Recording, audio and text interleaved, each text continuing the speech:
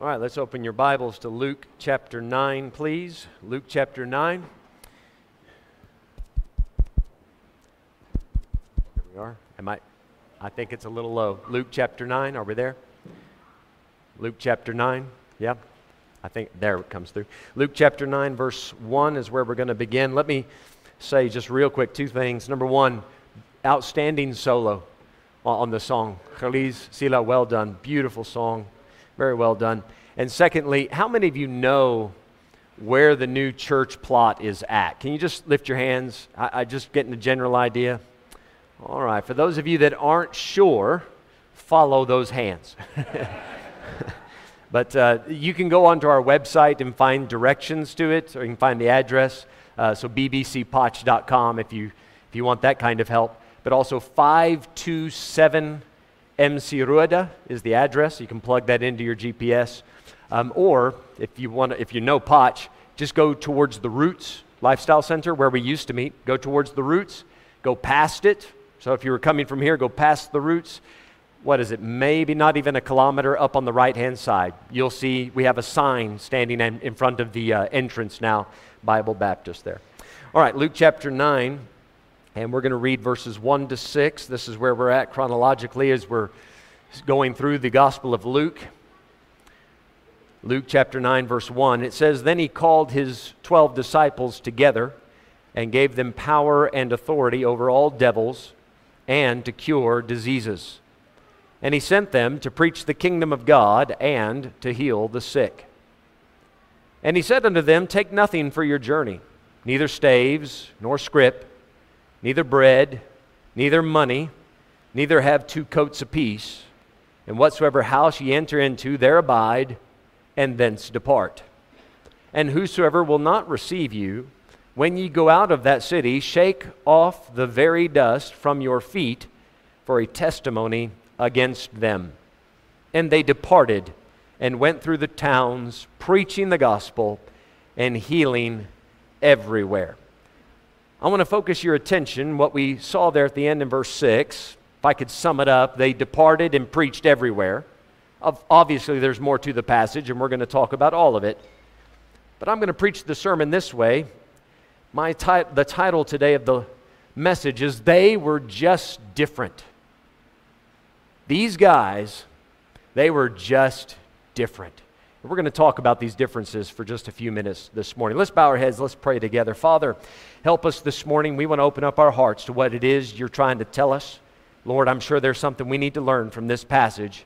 I pray that you might stir our hearts and renew our commitment to the commission. Lord, we want to take seriously this privilege of preaching the gospel. Help us now. Meet with us. Lord, we love you. In Jesus' name, amen. Amen. These men, they had a unique ministry in many ways. There are some similarities in the passage with things that we do today in the ministry, but most of this is going to be very, very different. Myself, I grew up as a Roman Catholic. Many of you know that. My dad wanted to be the Pope when he was a little boy. Obviously, that didn't work out. Here I am, but that was his desire. My aunt is a nun. I have 6 great aunts that are nuns. My great uncle is a priest. And very, very Catholic family. We were taught that it is a sin to visit another church. It's a sin to even go to their service. So for many years, I was not allowed to do that. At a certain point, a young lady that I happened to be dating invited me to her Southern Baptist church, big Baptist church in America. And my dad said, you can go on one condition. Don't pay attention to anything they say. Just pay attention to the girl. I thought... Dad, I'm already ahead of you on that one. That was the plan anyway. But from that point on, he let me visit a couple of different churches under the same conditions. He let me go with one of my buddies to an Assemblies of God church. Now, I don't know if you're familiar with that. The AFG, it's a Pentecostal / charismatic type movement. And I must have been, I think, 14 or 15 at the time. I sat in that church service and everything seemed fairly normal. The pastor got up and he was just going through his sermon, and it wasn't, I can't remember what he was preaching about, but it wasn't anything too outlandish. And right there in the middle of a sentence, And then he went right back to his sermon. And I thought, oh dear, oh shame. The man had an aneurysm. Something's not right. Honestly, I wasn't trying to be rude or funny. I leaned over to my friend and I said, is he okay? Because he was, I thought, slurring his words. And I thought, man, that guy's having an episode. Why aren't people rushing forward to help him? And then my buddy leaned over and said, no, he's just talking in tongues. I had never heard of that. Right? This is true of all of us. When you grow up in a certain church, you just get used to the way you do things in that church. And, I was used to, in the name of the Father and of the Son and of the Holy Spirit, amen. I was used to that. And so then I get into the Hasta la Shanda Antai Botai. I'd never heard anything like that. So that was different. That caught my attention. I got invited by some other friends to a special revival type meeting. We actually went to a Methodist church, but they weren't doing Methodist things. They had some non-denominational guy, I guess, come in to preach. And it just so happens I was sitting on the front row with all of my buddies. And the pastor at the end, or this preacher, this evangelist, he said, all right, I want everybody in the front row to stand. I thought, great. So we all stood, and he started at that end. I was kind of in the middle, and he worked his way down. In the name of Jesus, wham! And that guy hit the ground. In the name of Jesus, wham! And that guy hit the ground. And I thought, oh boy, he's getting close. Here he is, he's getting close. And I don't know what to do. I've never been a part of that. So when he got to me, he said, in the name of Jesus, and he put his hand on my head, and I just stood there. And he pushed, and I thought, don't push me again. This isn't right. How are you going to get in church and push me around? So when he pushed, he looked at me weird, like, oh no. And then he went to the next guy, in the name of Jesus. He just skipped me. So after a couple of people, I just sat down. I didn't know what else to do, so I just sat back in my seat. But that was different. That was very different. The first time that Christina and I ever walked into a Bible-believing, Bible-preaching church, the pastor had come to our house the Tuesday before. He invited us to the church service. We walked in, and the pastor wasn't doing the teaching. There was another man giving the lesson at that time. It was a Sunday school lesson. We got there late, so we were good Baptists from day one, amen. We got there, we showed up late for Sunday school, and as we were walking in to sit down, the guy behind the pulpit said, and the blueness of a wound cleanseth away all evil. I mean, some of you are already looking a little confused. So do the stripes, the inward parts of the belly. That's a verse from Proverbs chapter 20, verse 30. He was talking about raising children and using a bit of, properly, Pox law, give them a lekker hiding. The blueness of a wound cleanseth away evil. And I sat down and I leaned over to Christine. I said, I like it here. Because I was raised with that. And she leaned over and said, I don't know about this. Because she wasn't raised with that. Neither of us were saved at the time. But that was a brand new experience, to step into a church where it was just Bible, Bible, Bible. I was raised in a church. I never missed a Sunday of church my whole life growing up. I never heard that much Bible, ever. We get involved in this church. We shortly after get saved, and every night of the week we go out witnessing with our pastor. Every night. We'd knock off from work, go to his house, fold tracts, pray. We'd go out on the street for 2 or 3 hours every night, handing out gospel tracts and talking to people about the Lord. We did this for 6 months. At one stage, they organized something called soul hunts. Like you guys go hunting for various boca and things like that. We went hunting for souls. And that's actually a verse in the book of Ezekiel chapter 13. They hunt for souls. So we went out soul hunting. And we had an outstanding time. We go out 8 hours a day, just hunting for souls. You know what? That was different. I wasn't raised with that. That was very different. Now let me be careful to say, different, right, is just that, different. Just because it's different doesn't mean it's right or that it's wrong. It may just be different from what you're used to. The way you determine whether or not it's right or wrong is, does that line up with the Bible? Certain of those experiences that I just shared with you scared me and continue to scare me to this day because I don't see them happening in the Bible. But there are other things that I just described to you that are happening in the Bible. I saw it happening in that church, but unfortunately, you don't see them happening in the body of Christ at large. Some of those things should not be strange and different, but unfortunately, they are. Now, I'm going to talk to you for a few minutes about why these men were just so different. In verse number 1, it says, "Then he called his 12 disciples together and gave them power and authority over all devils and to cure diseases." In verse 2, he sent them to preach the kingdom of God and to heal the sick. So the first thing I want to say is they had a different system of proclamation. A different system of proclamation. I'm going to break that down one thing further and say they also had a different substance in their preaching. Now let's go a little deep, all right? I'm going to get to some more practical stuff as we go through the sermon, but I'm going to get a little deep on you at the beginning here. When I say they had different substance in their preaching, they preached the kingdom of God. So do we. We also preach the kingdom of God, but when they went out to preach the kingdom at that time, they did not preach the same thing that we preach now. Not precisely. Not precisely. They said, "Repent, for the kingdom of heaven is at hand."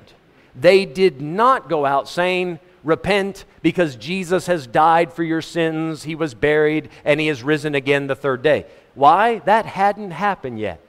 So the substance of our preaching is a little bit different from what they were saying. However, let's also be honest here, be clear. The umbrella statement of the kingdom of God being offered. Yes, they also had that offer. If you accept Jesus as your Messiah, then the kingdom could be established, right? Not only the personal kingdom inside of your heart, but also the political kingdom in the nation of Israel. Both were being offered at that time.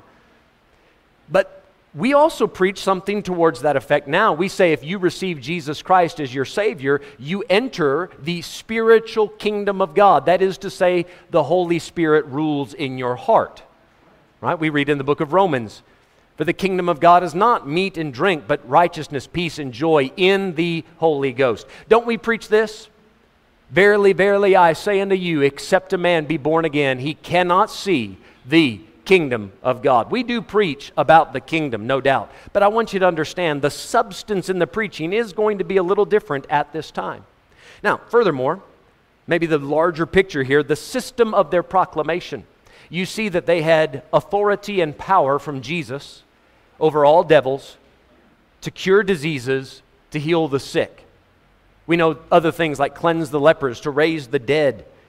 The things that Jesus was doing, were doing, they could also do those kind of miracles. They had special abilities because it was a special time and they were trying to accomplish a special purpose. They were manifesting the Messiah to the nation of Israel. Listen carefully.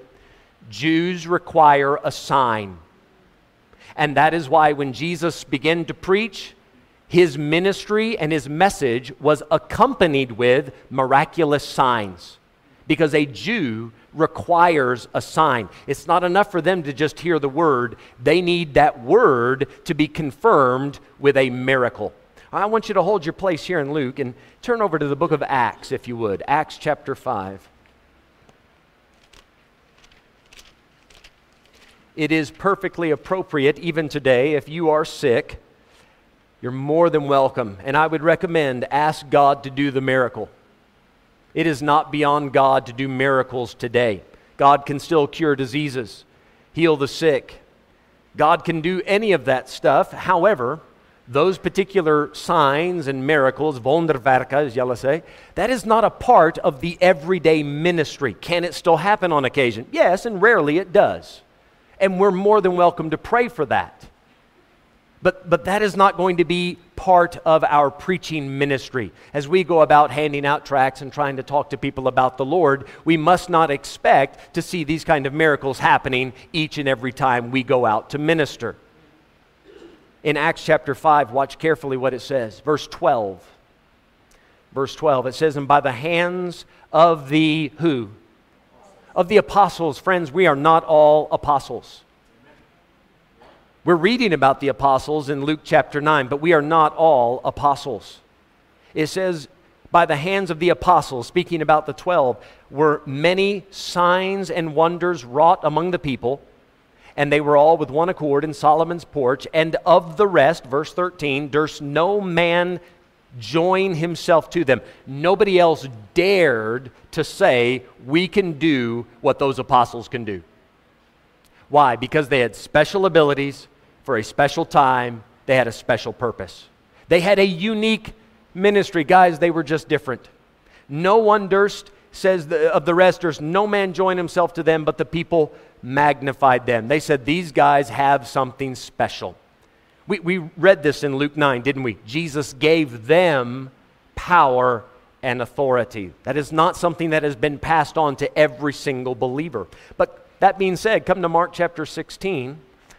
You can leave Acts, hold on to Luke, come to Mark 16. And this is normally the place where people come to prove that every believer does have access to these miracles when it comes to ministry. Let's begin looking in verse 17. And these signs shall follow them that believe. In my name shall they cast out devils. They shall speak with new tongues, which is what happened in Acts 2. They shall take up serpents, and if they drink any deadly thing, it shall not hurt them. They shall lay hands on the sick, and they shall recover. May I just point out, there are no misfires. Jesus didn't say you'll lay hands on the sick and some of them will recover. He didn't say you lay hands on the sick and maybe they recover. He said they shall. There was no misfires in that ministry. Now you say, but Brother Mike, in verse number 17, it says, these signs shall follow them that believe. I am a believer, so shouldn't I expect these signs? Remember this important rule of studying the Bible. Who is talking? To whom is he talking? Right? Jesus is talking, but to whom? Verse number 14. Afterward he appeared unto the 11. Right? Judas is gone out of the picture. So 11, as they sat at meat, and upbraided them. He chewed them out, upbraided them with their what? These apostles were struggling to believe that Jesus had risen from the dead. The women had already come back from the tomb and said, he's risen. We met with some angels. They told us the whole story. He's risen. He's not in the tomb. The tomb is empty. They're getting excited. And those men said, you bunch of crazy women, come on. Frau Stories. And they dismissed it. Jesus shows up, walks through the door, not through an open door, through a closed door and says, peace be unto you. I mean, that's how you enter a room. You walk through the closed door, peace be unto you. Because everybody's got to be freaking out at that point. And then he starts chewing them out saying, guys, I told you that I would rise. That should have been enough. But now I have sent multiple witnesses to you to say that I've risen. You shot that down as well. Shame on you. And he began to chew them out for the hardness of their heart. Do you see that? For their unbelief and hardness of heart. Because they believed not them which had seen him after he was risen. He is talking to apostles that were struggling with belief.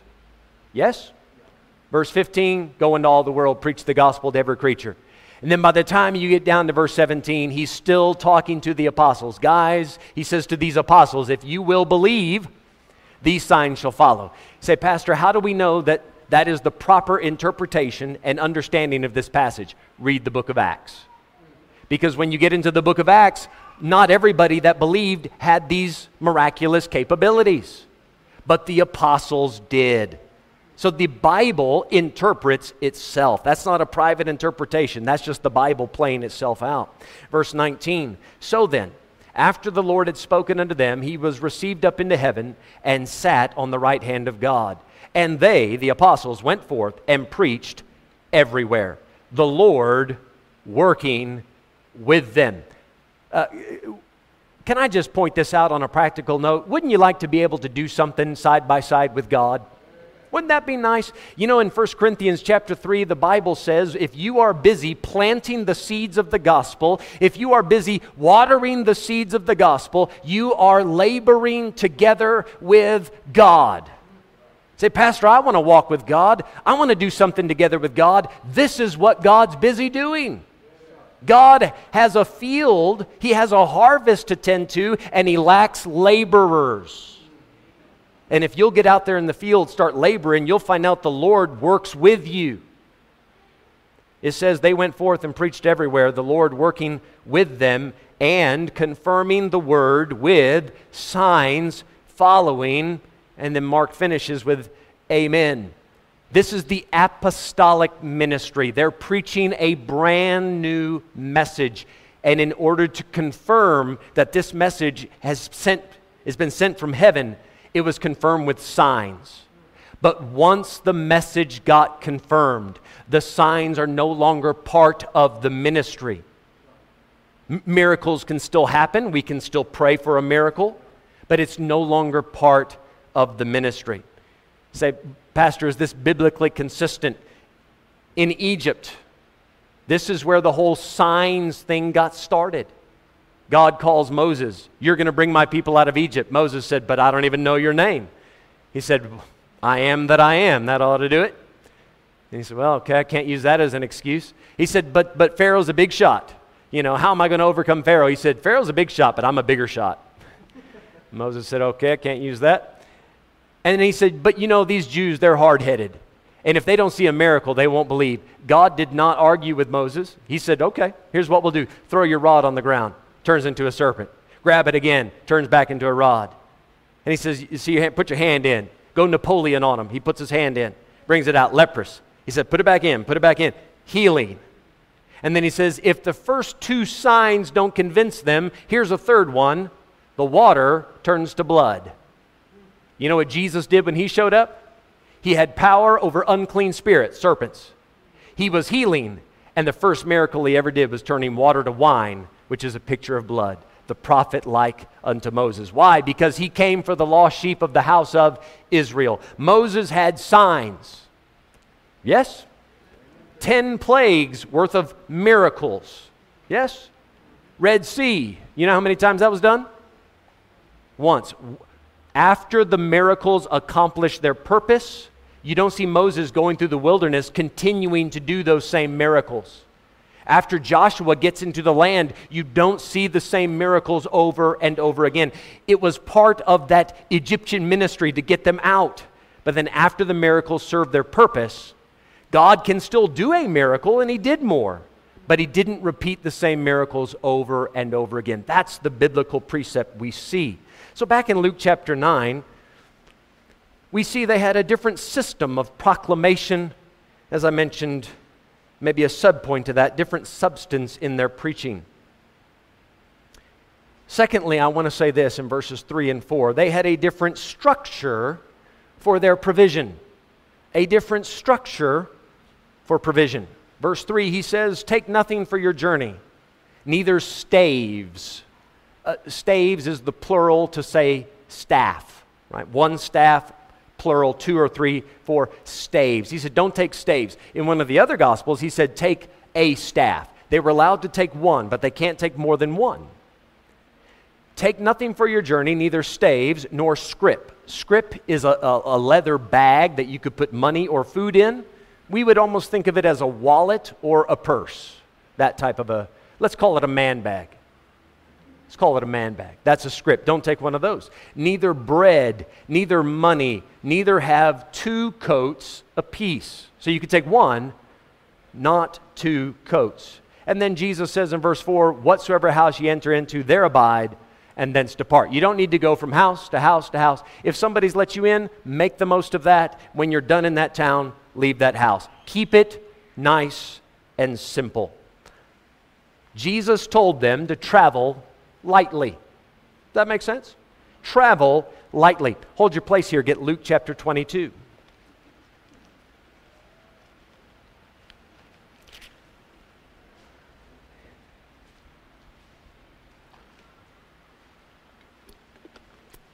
Now I want you, as we compare Scripture with Scripture, I want you to see that even within the lifetime of the apostles, their ministry changed. Jesus says you guys need to get out there with haste, hastach. Get out there, take the message as far and as fast as you can, and don't let anything slow you down. But then by the time we get to the end of Jesus' life, look at verse 35. Luke 22, verse 35.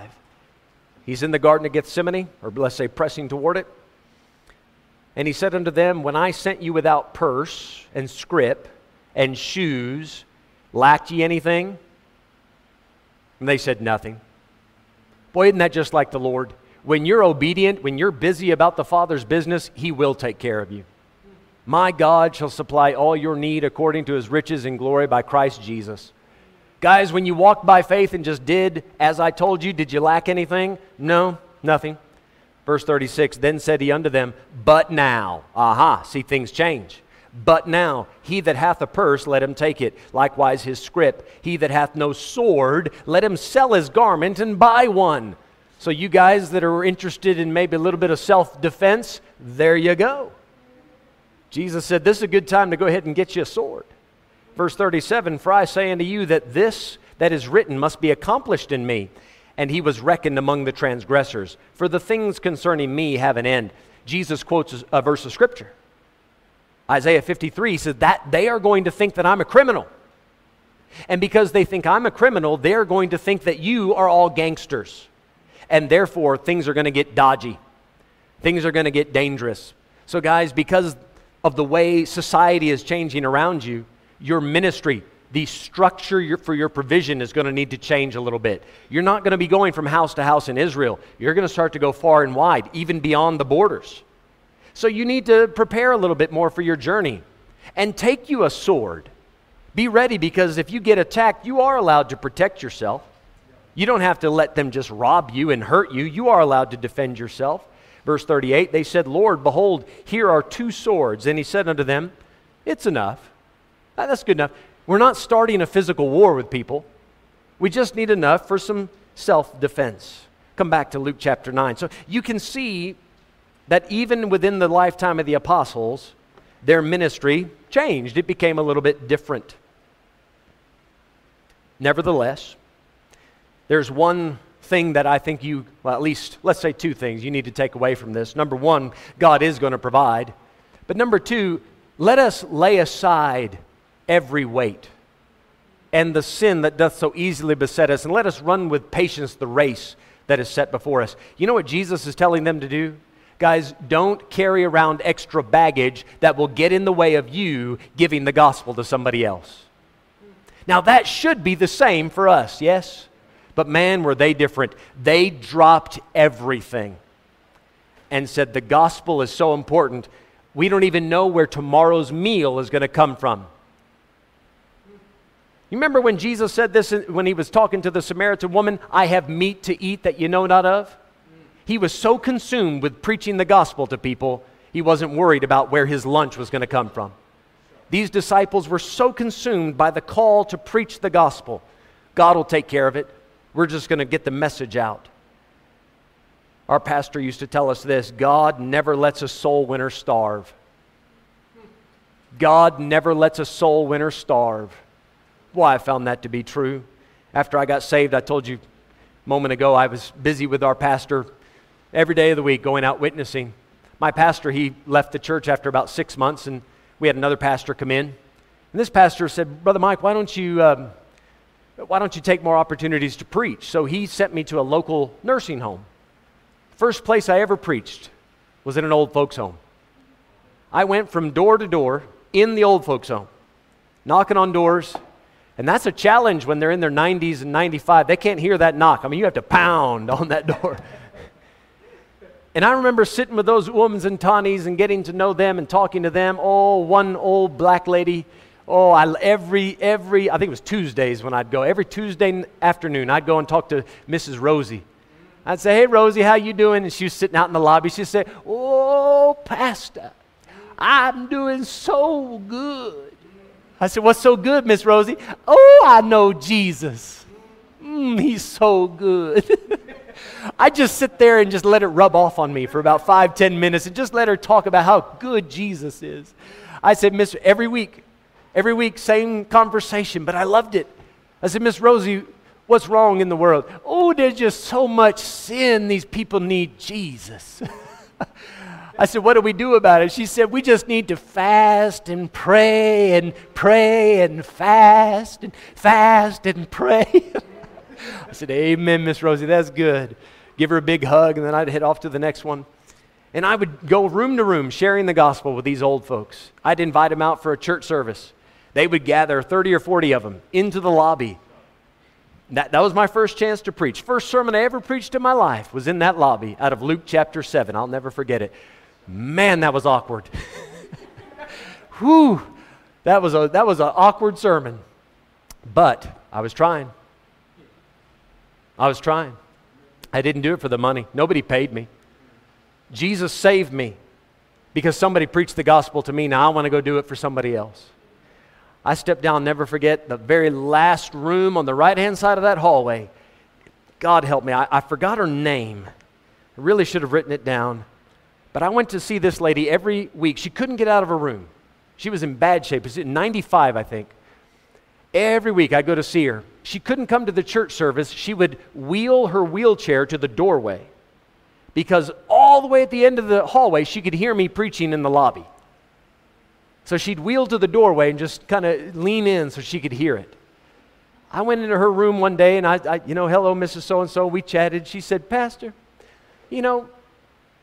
I used to go down to that Methodist church, but he hasn't been to see me in a few years. She said, you're the only pastor that comes to see me. I'm 20 years old. I'm not a pastor. It was the first time anybody called me a pastor. She said, you're the only pastor that comes to see me. She said, so I just wanted you to have this. And she took a check out of her purse and she handed it to me. That lady gave me $500. First time anybody had ever given me anything for preaching the gospel. I broke down in tears. It was the first time I'd ever seen God provide a need just because I was preaching. She said, since that other pastor forsook me, you're my pastor now, so this is my tithe. She said, I haven't been able to tithe for a few years, so you get the whole thing. Well, as a young couple just starting out, we needed to pay some bills, and I got to see firsthand God never lets a soul winner starve. He'll take care of you if you'll be mindful of the calling He's given you to preach the gospel. I think back to in the Old Testament, you read about Elijah.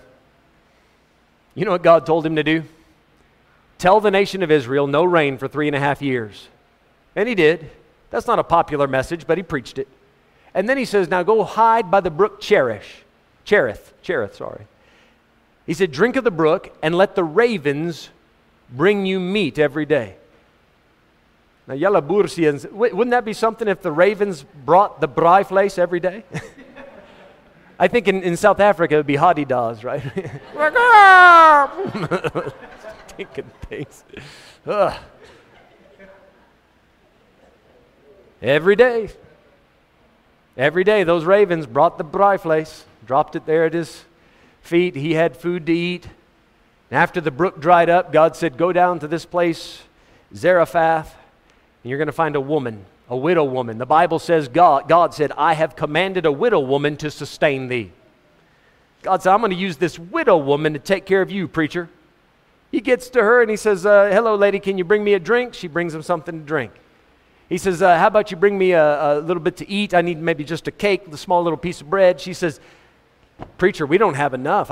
I just have one boy, and I'm about to use the last little bit of meal that we have with a little bit of oil, and that's going to be the last thing we have to eat. He said, you skip it, just give it to me. I don't know if I could bring myself to do that. He said, go ahead and make it for me. And if you do that, God will never let your barrel run dry. You know that lady had plenty to eat. She made him the cake, and that barrel never ran dry. I've seen it over and over again. When you take seriously this commission for preaching the gospel, you get to see God provide in some strange and amazing ways. But you know what happens for us a lot of times? You know why it's so different these days? Whenever we have the opportunity to go out and preach the gospel, which, by the way, church, we do this weekly, Saturday mornings, Thursday afternoons, but you don't have to wait for those opportunities. Some of you go to the hospitals by yourself to witness to patients there. Some of you can just walk down the road. You know what I did for a while? I took my braai kettle outside of my fence and I made voers and cooked voers and put them in voers rolls and gave them to people walking by and preached the gospel that way for a while. Yeah, how you like that? I know you can do that.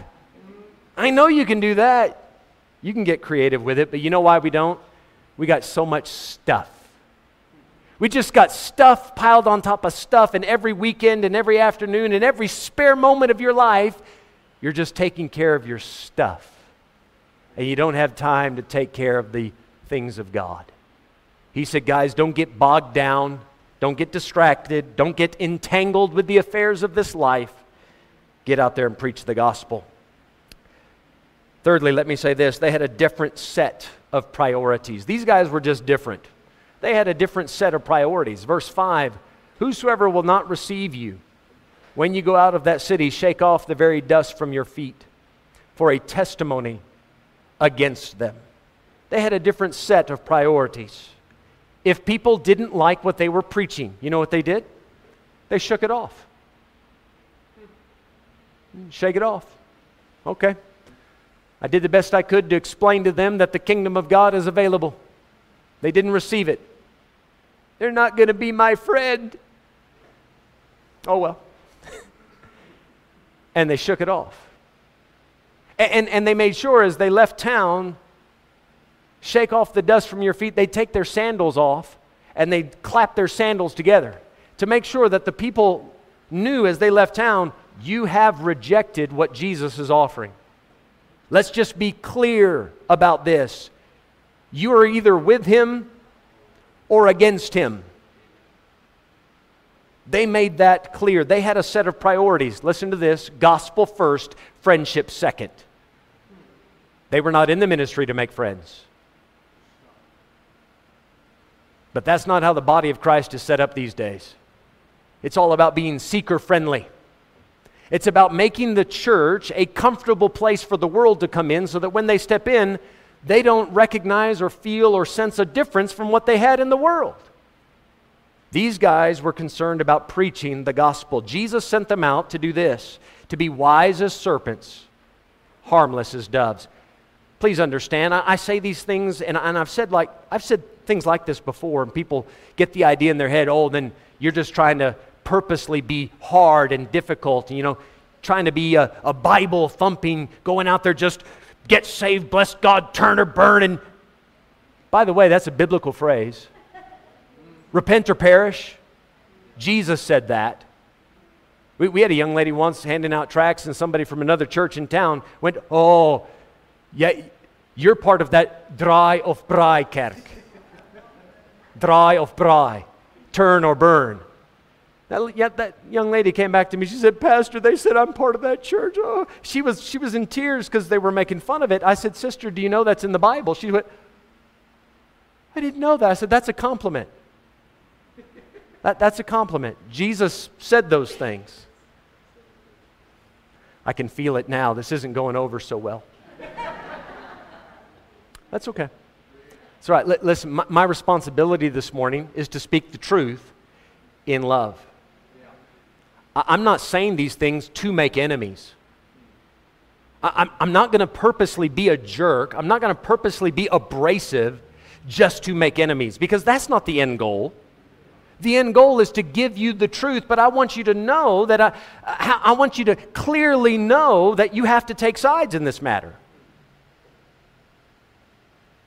And I don't think there's any need to apologize for standing up and telling the truth. This movement has come in these last couple hundred years in Christianity. It's called friendship evangelism. Perhaps you've heard of it. Perhaps you practice it. Friendship evangelism. And that is to say, I'm not going to preach the gospel to people. I'm simply going to befriend them. And eventually, after being friends with them long enough, they will want to be Christians because I will rub off on them. Can I just acknowledge that I understand sometimes you do have to take a slower approach with some people. And I'm not against being friendly with people, even being friends with people, and slowly waiting patiently for the right time to explain the gospel to them. I think that's the right way to do it. It says, redeeming the time. Walk in wisdom toward them that are without, redeeming the time. You can't just go up to everybody and start every conversation with, are you going to hell? You need to use some wisdom. I'm not against being friends with somebody, but I refuse to compromise the truth of the gospel just to be your friend. I'm not going to hide the light of the gospel so that you like me. If you become my friend because I won't tell you the truth, what does that say about our friendship? This net oppervlakkig. It's superficial. It's all on the surface. You're not getting the real me. There's something deep in me that wants you to know Christ. The Bible says in Romans 1, the gospel of Christ is the power of God unto salvation to everyone that believeth. Is that right? The gospel is the power of God to save somebody, not your friendship. Your friendship might be a conduit, right? It can be a tool that God uses to explain the gospel to them, but at the end of the day, friend, the way that they're going to get saved is to hear the gospel. Putting it off, refusing to tell people the gospel so that they remain your friends, just turns you into a compromiser. I want to be liked. You say, but wasn't Jesus a friend to sinners? Yes. You know how he was a friend? He sat down at a meal with them and said, you guys need to repent. That was the most friendly thing you could do. I stopped a couple guys not too long ago, gave them gospel tracts, handed the tracts to them. I said, gentlemen, we give these out everywhere. I'd just like to ask you a question. If you died today, are you 100% sure you go to heaven? And one guy said, yes, definitely. And I said, what about you? He said, no, not so much. I said, well, I appreciate you being honest. I turned to the first guy, I said, what makes you sure? He said, I've trusted Jesus Christ as my Savior. I said, that's a good answer. That's right, amen. And I said, quick question.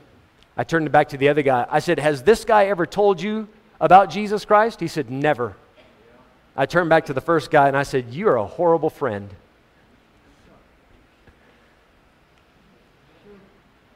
Amen. You say, Brother Mike, you know, I go to these family reunions and I spend time with family there at the bride, and it's been years and years. I know if I bring the gospel up, it's just going to, okay, be smart, look for the right moment, but hey, they're going to die and go to hell unless you speak up. You know what made these men so different? Friendship came second. If you like me, great. You want to receive me into your house? Great. Praise God. If you don't, dust off. Listen, I did what I could. And on we go. They had different priorities. Different priorities. And lastly, let me say this in verse number 6. They had a different standard of performance. A different standard of performance. In verse 6, and they departed and went through the towns, preaching the gospel, healing everywhere. As I've mentioned, that healing part was a part of their ministry, not going to be part of ours on an ongoing basis. But here's what I mean by the standard of performance. Jesus said, here's something to do. Go do it. Yes, sir. And they went and did it. They did not say, but Jesus, it's hot. And Jesus, this isn't a good time of the day. And Jesus, couldn't we just do it another way? And Jesus, couldn't we just have a big concert and play music and invite people to... Jesus said, this is how I want you to do it. Jesus, when he called these men, what did he tell them they were getting into? Jesus did not hide this. Follow me, and I will make you what? Fishers of men. Has anybody told you that that's what Jesus is trying to make you into? You follow him and you will become a fisher of men. They followed him for about 6, 7, 8 months, something like that. And after following Jesus, watching him do it. We don't expect you to walk out cold, never having learned from somebody else. Go with someone that knows how to do it. Watch them, follow them, so that you can become a fisher of men. These men followed him, and then Jesus said, guys, I am so inundated with sinners. I am so busy, they are just crawling all over me. I've got to send you out. We need more help. This harvest is too big. We need help. Guys, I'm commissioning you. I'm giving you power to do just what I'm doing this way. When you go from town to town, city to city, market to market, they know that we're connected because they see you not only saying the same thing, but doing the same miracle. So we'll all be on the same page. Now, guys, go get busy. Occupy. Go. You know what they did? They departed. And they went everywhere. They had a different standard of performance. Take your Bible, if you would. Come to 2 Corinthians 5. I had a lady not too long ago, a few years ago now, older lady. She told me point blank. She said, Pastor, I don't mind coming to church. I don't mind coming to prayer meeting. I don't mind giving. She listed off several other things she didn't mind doing. She said, but don't ever ask me to tell the gospel to anybody. She said, I promise you I'll never do it. That's a different standard of performance. To say I can negotiate with the Lord, and because I do 9 out of 10, I'm okay. No. This is something that Jesus has commissioned us to do. Us. You're in 2 Corinthians chapter 5, verse 17. Jesus could not physically go person to person, town to town by himself and reach everybody. So he delegated. He called 12 others and sent them out, yes? Now we're going to get to it soon, but in Luke chapter 10, right? We're in Luke 9 today. In Luke chapter 10, you know what Jesus did? It says he appointed another 70 also. 12 wasn't enough. He said, we need more help. He sent out 70 more people to do the same thing. Same ministry. Now, that's 82 people. That was 82 people for that little area. That was enough. But I have actually met people that say the job of preaching the gospel is only meant for those people.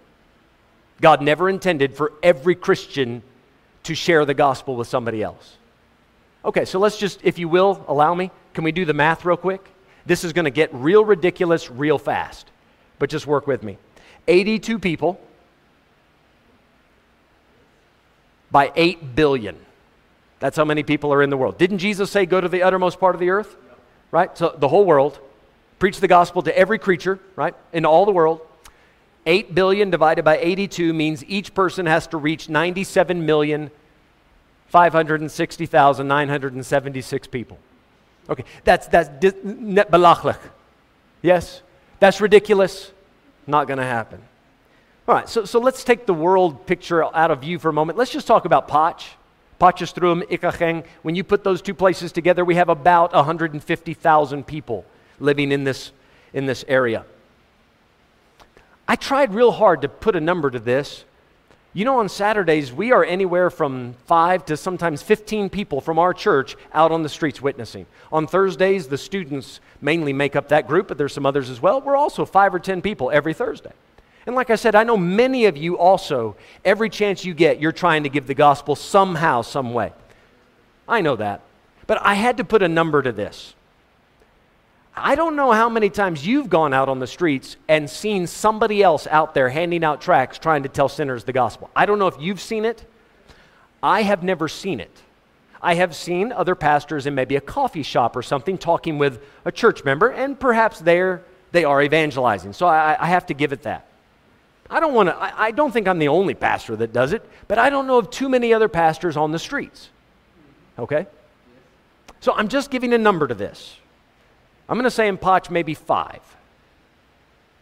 If you take 5 pastors dedicated to reach 150,000 people, that means each pastor needs to reach 30,000 people. Okay? Let's say this. This is ridiculous as well. Each sinner of the 30,000 requires 1 man-hour to reach them, find them, explain the gospel to them, answer all their questions. The Holy Ghost has to work in their heart. They can get saved in 1 hour. Okay, that's not realistic. But I'm just putting a number to it.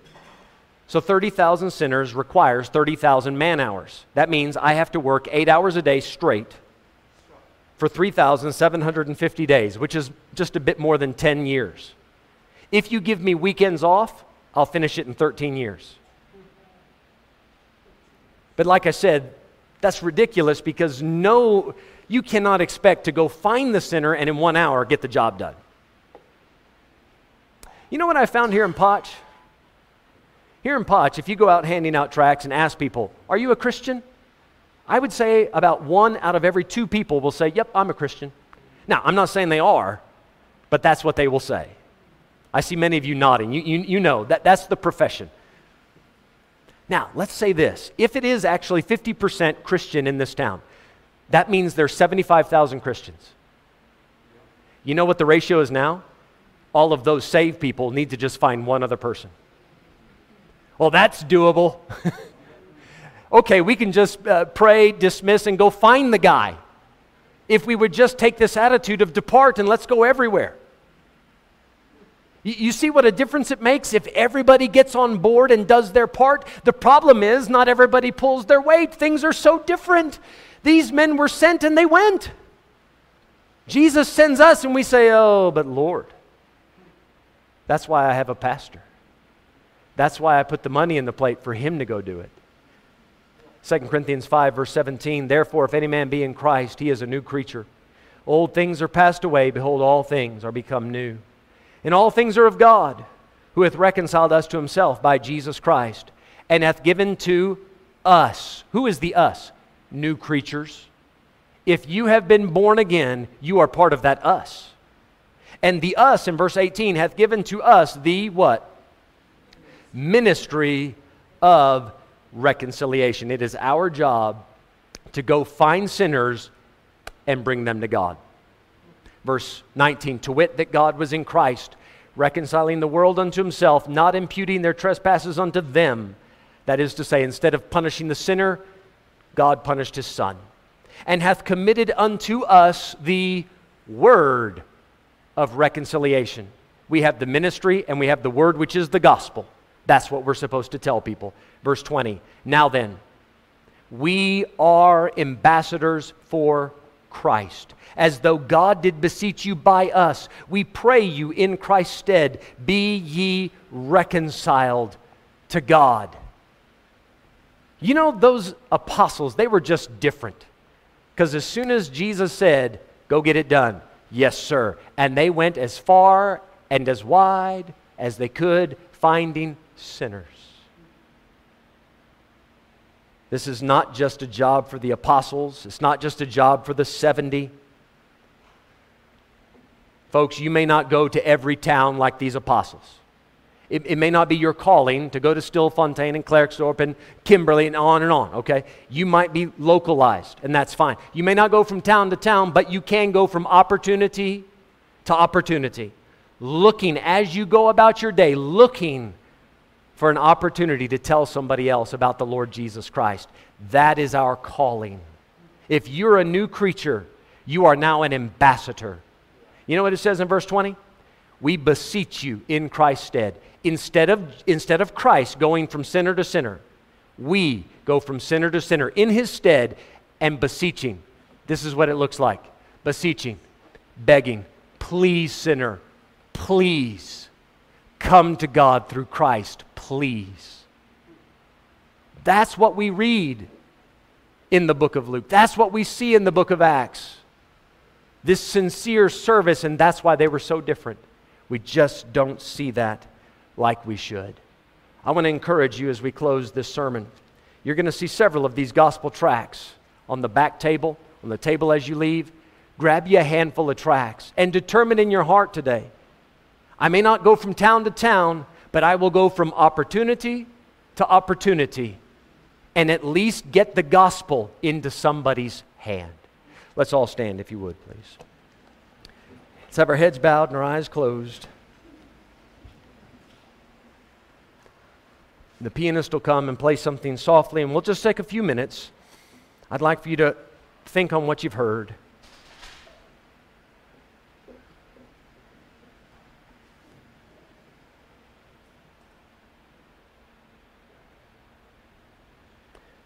These men were just different.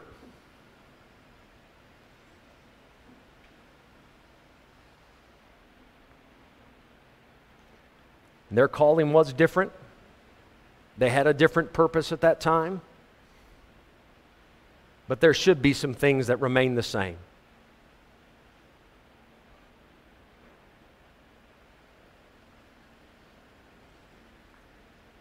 It's so easy to get too busy with the things of this world.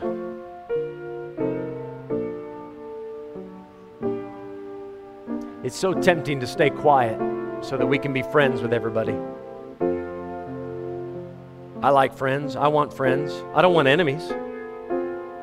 But I'm not willing to put down the gospel just to get friends.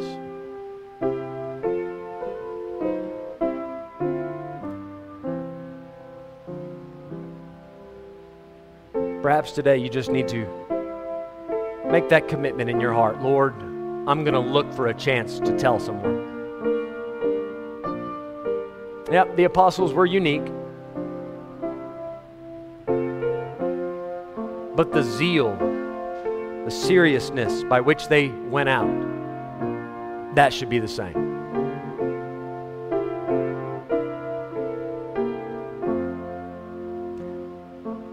God's not asking you to reach all of Potch.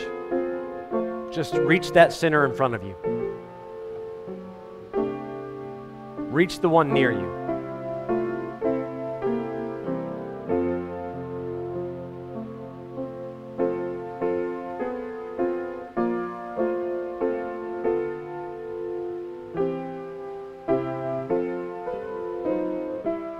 Father, we thank you this morning for the incredible privilege of going out to preach the gospel. Lord, help us. We know that it's not going to be popular. It's not always going to be well received. But Lord, you've given us an opportunity to labor together with you. We want to take that seriously. Father, I pray give all of us a chance this week, God, to hand out a tract, to invite somebody to church, or to full on explain the gospel. Please open that door for us, God. As we dismiss, Lord, please don't let the fowls of the air snatch away the seed. Help us to be ready to do something about it. In Jesus' name, amen.